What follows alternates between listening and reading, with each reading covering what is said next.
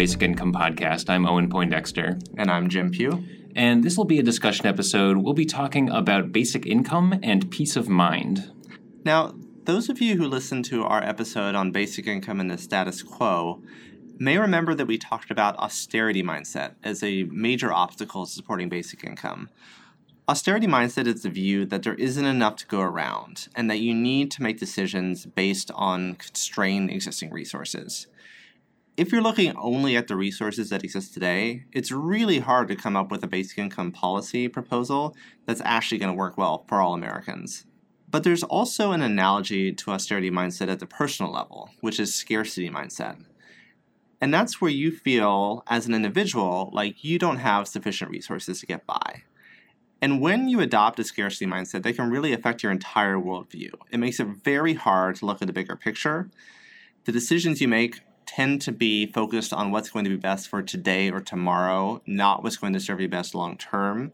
You adopt a more tribal attitude, thinking about what's best for you and yours rather than society at large, and just generally have a much higher level of stress and anxiety.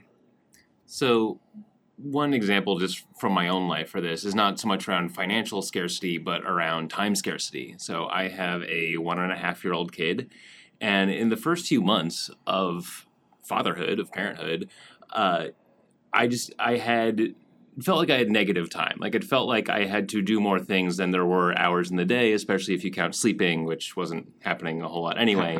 But anyway, it is, my mindset was around just getting to the night where the kid would go to sleep and I could sleep for a little bit. There's no thought about long-term plans or career goals. And even if someone said, hey, like some friends are getting together on Thursday night, do you want to come? Like, I wouldn't even really consider it just because it just seemed like such a monumental task to free up a little bit of time to do something other than what I had to do to get through the day. Yeah, I think not to that degree, but I definitely can relate when things get too busy, when I have too much stuff on my schedule. Keeping an eye on the big picture just gets really, really hard. And what's going to make me happiest or most content in the long term, that's just not factoring into my decision making there. It's just about what do I need to get done in the moment, and certainly feel much more stressed in those situations.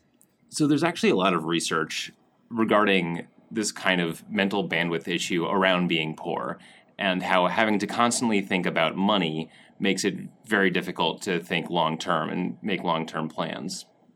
So just on a very basic level, when experimenters get people to think about money and finances before taking a cognitive test, that impairs the performance of poor people and does not have that same effect on people who are more well off. They've also dug up natural experiments. There are Indian sugarcane farmers who get all of their money at once. So during their harvest, just after the harvest, they're relatively rich. And as the year goes on, they get poorer and poorer until the next harvest comes. And they've done cognitive tests throughout the year and found that after the harvest, they do perfectly fine on these tests. And as it gets further and further away from that, their performance goes down. And this is even controlling for things like time and nutrition and other factors that could be getting in the way there. And this has long-term effects as well. It's not just that day or that week. There is a 2009 study that showed long-term effects on working memory related to childhood poverty caused by chronic stress during childhood. You even see these effects on IQ tests. So poorer people perform worse, or the same person performs worse when they are in poverty, and that's by 13 points, which is more than a standard deviation on the IQ test. And so just in general, we are losing a lot of potential cognitive capacity and bandwidth just because people are so mentally stressed by being poor. But it's not just those in poverty who are dealing with this issue. If you look more widely, there are a ton of people out there who are above the poverty line, but are still in a very economically precarious position. There was a report by the U.S. Government Accountability Office just 2 years ago that found that 40% of American workers now have contingent jobs. Those are temps, people on call, those doing contract work, self-employed or part-time, all with a relatively high risk of losing their stable employment. on top of that, there was a report by the Federal Reserve just last year which found that 46% of Americans couldn't cover a $400 emergency expense if it were to come up. So that's a lot of people out there who are very, very close to the edge. So even if they're managing to get by in a reasonable position today, being in such a precarious spot is naturally going to make people feel far more anxious. And that's actually borne out by a report that was produced just recently by the Shift Commission, which was a project between Bloomberg and New America, where they went around the country talking to people and asking them what was the most important things for them in their employment, in their work. And what they saw is that the things that really mattered most to people, first, it was doing something they enjoyed, and second, it was earning a stable income. Both of those came in considerably higher than earning more money.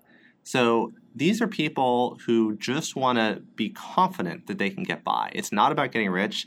It's about knowing that next month, next year, 5 years from now, they're still going to be in a position where they can continue with a decent quality of life. And if you look at how the world's changing right now, it's totally understandable why far fewer people would feel that way. Beyond just contingent jobs, we've seen the effects of globalization and automation really disrupting the way that our job market operates. We have the precedent of lots of middle-class jobs being lost in the Great Recession, and although jobs came back, they were far lower paying. So all of that combined naturally leads a lot of people in this country to adopt a scarcity mindset. So how a basic income would impact this may seem fairly self-evident, but it's worth spelling out. So the opposite of a scarcity mindset is an abundance mindset. It's when you feel like you have plenty and you can plan for the long term and have more peace of mind. And cash transfers, perhaps unsurprisingly, have been shown to do exactly that for people. So in addition to just having more food and more expendable income, cash transfers have been shown to decrease stress and anxiety. And studies have found that people report large increases in psychological well-being when involved in the cash transfer programs from Give Directly. And when we think about the different people who are most likely to be adopting the scarcity mindset, we can see really clearly how this plays out. If you are someone who is poor, a universal basic income will literally bring you up above the poverty line. And so that is really directly addressing the cause of your scarcity mindset and actually giving you enough to be able to get by. And you could say the same thing about people in precarious positions. I sometimes think of a basic income as like shoulder pads or knee pads. It's not going to prevent you from falling necessarily, but that fall's going to be a lot less damaging should it happen. So, you could still lose your job, of course, if we had a basic income, but you would have that floor, and there would be a lot less anxiety around that. And it's more than, I would say, just concerns about job loss there's a lot of people out there who are just in bad jobs, have working conditions or pay or something about the situation that they just don't like, but feel trapped right now. And if you have that basic income that that you'll be able to count on, knowing, even if you're not ready to leave, knowing that you have the ability to walk away, that definitely changes your perspective. And if there are people who are in fully employed positions who might feel precarious, those who are freelancers or contractors don't even really have the security of being enmeshed in a company. And of course, contract work and gig work is becoming a bigger and bigger part of the economy right now. And those people, maybe they have regular work, maybe they don't, but they are very subject to the shifting trends of the market. And if they have regulars that they rely on, if those people move away or stop needing their business, all of a sudden that's a big hit to their income. And so, again, it just provides a floor for when those issues come up, you at least have something to fall back on. And I think looking longer term, as people are planning for the future and thinking about retirement, knowing that you would have that stable income there for you, we obviously do have Social Security today, and for some folks, that puts them in a totally great spot. But if you've been doing work that doesn't qualify you for a particularly high level of Social Security, or if you fear that you're going to need to retire earlier than the Social Security age, since it's getting, for a lot of people, much harder to find good employment later in life. Knowing that you'll have your basic income that you'll be able to count on also means that as you're thinking about, all right, well, what am I planning for going forward? That's one less thing that needs to be weighing down your mind and pushing you into that more scarce mindset. Jumping back to that Schiff Commission study for a moment, I think what that shows is that people are fine not being rich, which is good because there aren't all that many rich people out there, but what people want is to feel like they're going to be okay. And it used to be that we had a robust job market that you're probably just going to be able to keep your job forever, and if something happened, you'd probably be able to get a new one quickly enough. We don't really have that anymore, and the anxiety that causes, I think, is already being felt pretty powerfully around the country, and it might just keep increasing. Yeah, and that doesn't mean that we shouldn't continue to fight for good jobs. There's a lot of important work out there, and so that's an ongoing battle, and we should look for ways to help people get better positions doing important work. But if along with that you can be saying, all right, like, we've got you covered, here's the thing you know is going to be there that you can rely on for your entire life, that just adds that extra layer of feeling of stability and giving people that peace of mind about where things are going. That's a good point. I don't think that the basic income discussion right now is about moving toward a post-employment future. That's just not going to happen anytime particularly soon.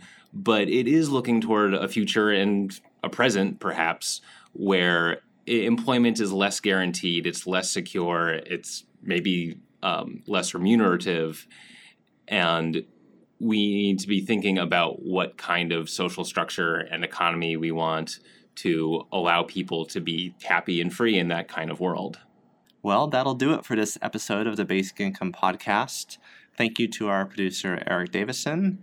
And as always, if you like the podcast, please make sure to rate and review us iTunes or the podcast service of your choice, and also to tell your friends. We're always looking to reach new people, get more people thinking and talking about universal basic income.